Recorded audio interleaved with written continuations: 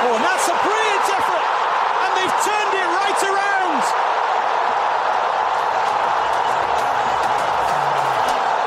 In the space of a few minutes, Saudi Arabia grab control of the game.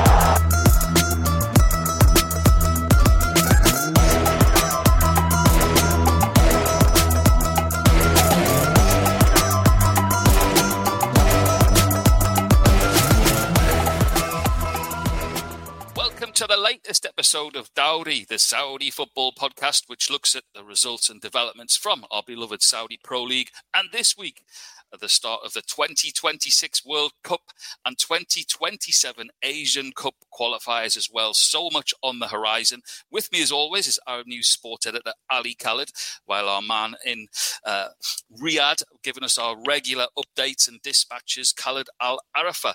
He'll be giving us his latest as well. Ali, it's rare that we don't have midweek matches to look back on. It is, of course, the case that we're heading into the last international break of 2023. But before we look ahead to those matches involving Saudi Arabia and the rest of the Arab teams, what were your personal highlights from last week's round of SPL? Hi, Peter. Good to see you again, mate. Good to be back for another episode. Look, I think last week's matches, went as expected, really. We looked at Al-Hilal hosting the high-flying surprise of the season, Al-Ta'awan, as probably the match of the week. And we predicted, as well as Al-Ta'awan have been playing, really punching above their weight, we thought Al-Hilal would win. I think I predicted 2-1 to Al-Hilal. They won 2-0 with goals from Mohamed Kanu, who's brilliant, one of my favorite players. And the second by who else? I'll let you say it, Peter, as he's one of your old favorites. Mitro's on fire. Alexander Mitrovic. Yeah, absolutely. He is on fire. Yeah, and he's been on fire for a while now. What a season he's having. 10 goals in 11 appearances. Only one man has scored more goals. No prizes for guessing. It's Cristiano Ronaldo with 13. And speaking of Cristiano, Al-Nassr continued their amazing form, really. Run of form. They beat Al-Wahda 3-1. Goals from Telles, Al-Amri, and Ronaldo himself. So, look, Al-Hilal remain top, unbeaten with 35 points. Al-Nassr are second, 4 points behind. Pete, we said this could turn into a two-horse race quickly if the other teams aren't careful. Well, a bit of a gap is starting to develop with the rest. Al-Ahli are third, but they're 5 points behind Al-Nassr after dropping points in the 2-2 against Damak, which we mentioned last week. So, look, that gap is starting to develop between the top two and the rest. At the moment, no one can touch Al-Hilal and Al-Nassr. Looking really, really strong. Look, we had a big segment last week, major news to talk about on the show, which was the sacking of Nuno Santo. But there was better news on the horizon for the champions over the weekend after his departure. Yeah, indeed. I wouldn't call it a new manager bounce, as they were still without a manager, but Ittihad beat Abha 4-2. With Karim Benzema scoring a hat-trick. Last week we mentioned about the altercation he had with Santo in the last in Santo's last match, which is in the Champions League. And Benzema had complained about Santo previously to the management, saying he's not the right man for the job. So Santo leaves and Benzema scores a hat-trick in the 4-2 win. So maybe he had a point. We'll see how things pan out. Al-Ittihad are now in fifth, but they're still 11 points behind Al-Hilal. That's a massive, massive difference at this point for the champions. There's a rumor that the Argentine coach, Marcelo Gallardo, who used to be with River Plate, of course, very successful at River Plate, could be in line to take over at Ittihad. But at the time of recording this, Peter, right now, nothing's been confirmed. So finally, a quick mention of Ittifaq, another 0-0 draw for Steven Gerrard's team, struggling for goals without the injured Moussa Dembele. As the coach himself admitted, he said, we're really, really struggling without strikers. We need a striker. They're now in seventh. They're not playing too badly, but their form has leveled off a little bit since that great start to the season. Okay, time to shift our attention to the international scene, and we start with Arab news reporter Khaled Al-Arafah giving us the latest from the Saudi national team camp in Riyadh. Over to you, Khaled. Hi, Ali. Hi, Peter. How are you guys? So we're in the FIFA days. Let me give you a brief of the Saudi football national team camp. This camp is in Al-Ahsa. It comes in preparation for the first and second rounds of the Asian qualifiers for the 2026 World Cup and the 2027 Asian Cup. The Saudis are going to play 2 matches. First one is going to be against Pakistan on November 16th at Al-Fath Club Stadium. It's a new stadium that just opened a couple of weeks ago.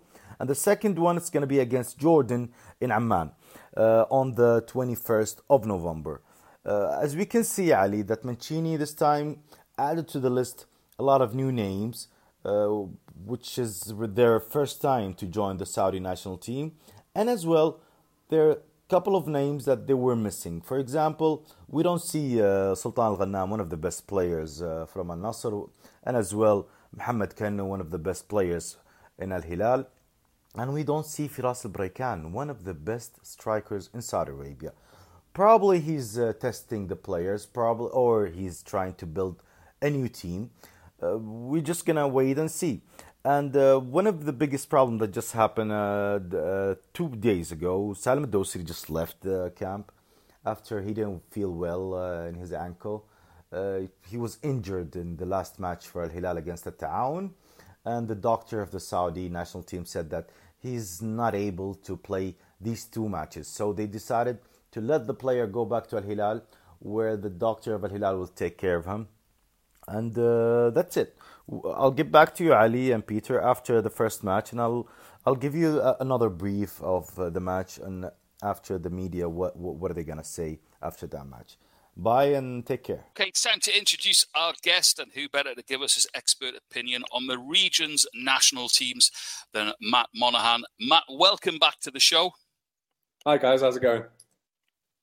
Great. Matt, mate, good to see you again.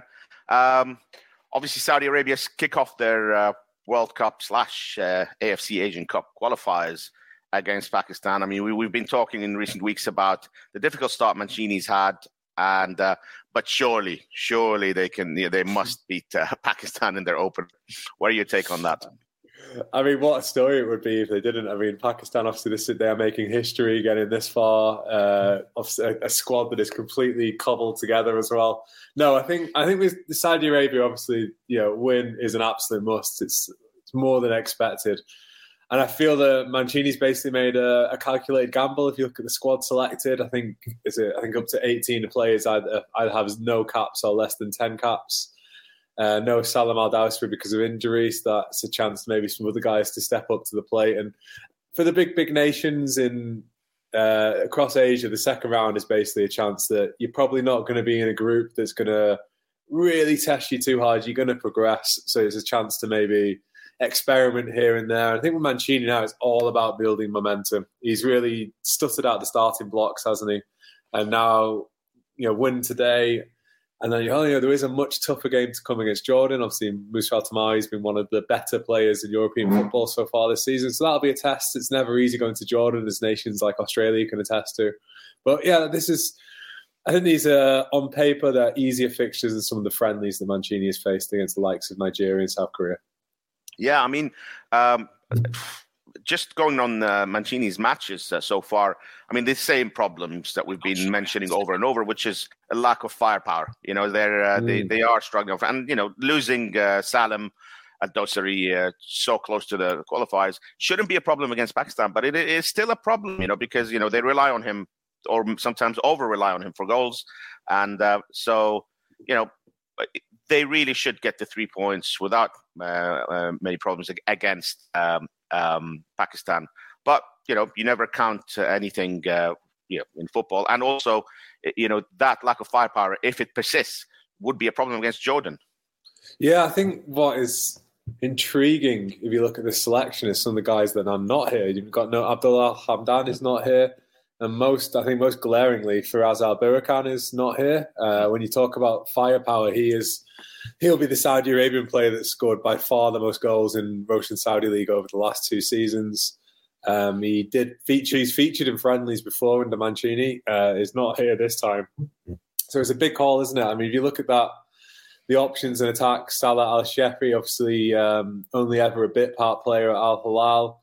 And then the youngsters like Talal Haji, Mohamed Maran.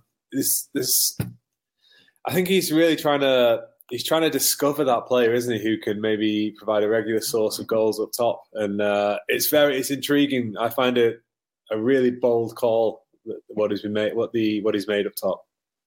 Yeah, Matt, I mean, you mentioned Atamari of Jordan, moving on to the Jordan match next Tuesday. You mentioned Atamari, who's really sort of performing at a very high level in Europe. We'll assume, Mancini will work on his defense. They don't concede much. And, like any Italian coach worth his salt, they'll be organized, they'll be strong defensively, but they really got to beware of Atamari, especially in Amman, where they're going to get the fans behind them. You already mentioned not an easy place to go. That could be a really tough match.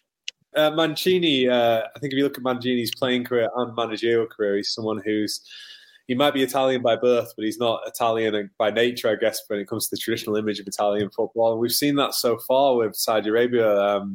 Off the top of my head, obviously, I'll go straight to the Nigeria game. There was some very interesting defending and goalkeeping in the match. And I think what's a positive for Mancini, it has to be a positive for now and maybe for the next decade or so, is that Nawaf Al-Akidi's here, he's available. And I think that's someone who can develop into the best goalkeeper in Asia. I think he really does have that potential. So that could be the start of a new era coming with the games this month. Matt, in contrast to Mancini's difficult start, shall we say? I mean, they were all friendlies, but still, there's no wins yet. 3 losses, 1 draw. In contrast, Bento for the UAE has had a good start. Again, they have been friendlies, but, if you are going to play friendlies, then you'd want them to be wins, So they must, the UAE must go into, this campaign quite buoyant. And again, we've spoken about this on this show. You have, Matt, in that, in the end, the UAE came relatively close in the last campaign without being an excellent team. Really, they had not really performed at too much of a high level, but they still came relatively close for losing to Australia. They must be thinking this time. 48 teams, they're going to be in with a chance. I think UAE football just seems to be in a much better position than it was at this time in 2019. We've seen in the Champions League, Al Ain and Sharjah are doing so well. Shabab Al Ali obviously put Al-Nassr through the ringer, didn't they, in the playoffs? So I think there really has been a step up in quality with the UAE. And what is, I say, with the most intriguing aspect for the UAE is the time span. So I think during this whole process, you've got the team that starts now under Paolo Bento, but over the next, 18 months, in about 18 months' time, you could have a whole raft of naturalised players that become eligible, which I think I'll have to look at the timings for that. It depends when the passports were issued, etc. But they are players that could really change the dial in UAE football in the third round of qualifying. So it's all about getting in good condition and good shape under Paolo Bento, who's had an excellent start, including, I think the headline result was obviously the 4-1 victory against Costa Rica, who had Keylor Navas in goal. So it was a strong Costa Rica team. And yeah, I just think Bento is I think he's a solid coach at this level. I think he had the record length of tenure with South Korea. He left on very warm terms with South Korea. He knows Asian football. He'll know the task at hand, and he's made it a very impressive start so far. And he's got a lovely introduction to competitive games coming up. We've got Nepal at home, and then a reasonably strong test against Bahrain away. And they get through those two. I think UAE football can feel it's really on the up. Matt, you mentioned some of those players that could, in 18 months' time, when it gets to the serious business of the third round, could be representing the UAE. Give us a couple of names. Yes, I think the standout one for me, I'll pick Eric, who is the left back for Al Ain. Brazilian, he came for International, so you'll get much better schooling than that. He's an absolute machine on the flank. Also, his club mate as well, Kwame Otone, someone who the Ivory Coast have been looking at, and he is instead decided to go through the naturalised route. Al Wassel, Jimenez, he should also be, I think, coming online in 2025. He's been one of the best players in ADNOC Pro League this season. Al Wassel team that are right at the top of the table. He's a wonderfully inventive Argentine playmaker who loves running with the ball at his feet. And there's just so many names I could reel off. It's been a real noticeable strategy change, a long-term strategy change. And that's something the UEFA have been criticised for amongst local media here is maybe thinking too short-term, a lack of long-term planning, even medium-term planning. But if you look at what they've done with naturalised players in the last 3 or so years, they very much looked at the system, looked at how they can make the most out of it, and they've brought online plenty of young players of real promise who can, really switch the vision of where this team can go to. Great. And moving on to Qatar, I mean, again, Carlos Queiroz, not a great start. And what's your take on Qatar? I think with Qatar, so they play plenty of games, don't they? They always do that. And Queiroz has already got lots of games under his belt, even though he's been in situ for less than a year. The one for Queiroz, I guess, is you look at the last result, which was a real thumping by his former team, Iran. And Qatar, it's just the feeling now is, I think there's such a deflation around Qatar's performance at the World Cup. Their two star players were actually, I would say, from my opinion, were the two worst players for Qatar. Akram Afif and Almoez Ali were dreadful at the World Cup. If you look at the Expo Stars League this season, Almoez Ali and Akram Afif are right near the top of the standings for goal scorers and assists. They're back amongst Queiroz' selection now. And I guess the talent is there for Qatar. You just wonder, have they got the ability to join the real heavyweights of Asian football? If they can repeat again, if they can actually qualify for a World Cup on merit, we will see in the next few years. And for me, you've still got the likes of Al-Hilal in midfield. I think he's someone I respect a great deal. I thought he's one of the few players from Qatar that came out of the World Cup with any form of credit. And now it's whether can Almoez Ali and Akram Afif step up to the plate again and deliver on the youthful promise and deliver on obviously the wonderful performances we saw at 2019 in the Asian Cup. We've got an Asian Cup coming up on home soil for Qatar as well. Let's not forget in about a month and a half time. So this is an intriguing period. I guess the thing with Queiroz as well is he's got a very singular approach to coaching. We know all the stories, what he's about. Anyone who watched the David Beckham documentary recently on Netflix would have got a taste of what Carlos Queiroz is about.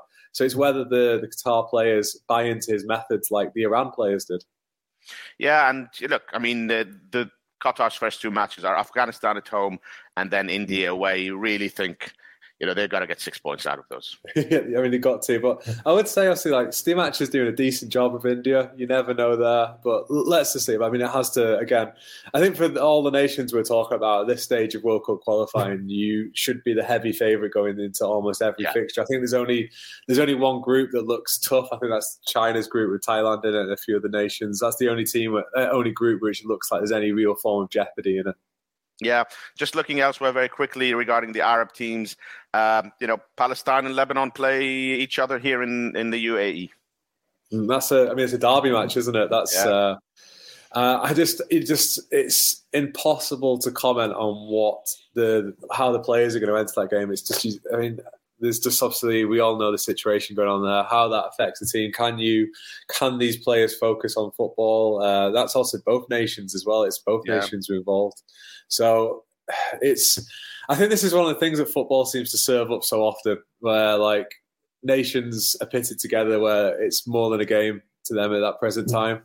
And it's a really intriguing match. To see what happens. Great, Matt. Thank you so much as always. Thanks, guys. Have a good day. Well said, Matt. Hey, Matt, you can't escape just yet. I always let you. He's trying to get away, Ali, but he knows I've got a quiz coming for him. He knows I've got a question for him. Listen, we'll leave you with this little belter. 45 foreign players from the SPL have been called up by their national teams. Only one team didn't send a single player. Which team? Which team? It's not one single foreign player. Not one single foreign player. Out of the 45 foreign players from making it more difficult for No, you said this is right. This is really. I'm not Googling the thing. I'm gonna Google the table. I need a reminder. So, if I was to guess, Al-Riyadh. Incorrect, mate. Okay. It's you're going to be surprised. It's the champions Al-Ittihad. No, wow. That is interesting. That is a fantastic question. Yeah, N'Golo Kante was not. Not yeah. N'Golo Kante was a nice one, Peter. Good one. Yeah. So they're the only. Obviously, all the big hitters have retired, haven't they? Yeah, Al-Nassr and Damak, both the highest with 5 players each. Yeah, I think the thing with that as well is that you look at the actual players at Al-Nassr. I mean, it's again, I think it's a testament to the strength of the Saudi league that the players that have been called up from the nations are huge hitters in big international teams. Yeah, absolutely. Brilliant to see the effervescent Matt Monaghan back with us. We'll speak to you soon, Matt. Ali, as usual, will leave you with the last word, of course, to the sports editor himself. But there's a catch with that last word. It means that we need predictions for Saudi's 2 games from you. So, obviously, we already mentioned Saudi's first match against Pakistan at home. I can't see nothing else would be acceptable but 3 points. Should be a comfortable Saudi win. I know they've struggled for goals, but I'm expecting a comfortable win. I'm going to say Saudi 4, Pakistan 0. The second match, however, is really, really tough. I can see it being, I'm not going to call it a banana skin, but could be a banana skin for the Saudis. I still think if they play, especially on the back of a win against Pakistan, if they go to Jordan and they play to their potential, they should get something from the game. I'm going to go for a narrow win for the Saudis, 1-0, but that's going to be a really, really tough one. A win's a win, but they are needed, Ali, and we'll keep our fingers crossed, of course. That's it for this week. We'll see you next week when we get back to our SPL action. From all of us here, have a great sporting weekend.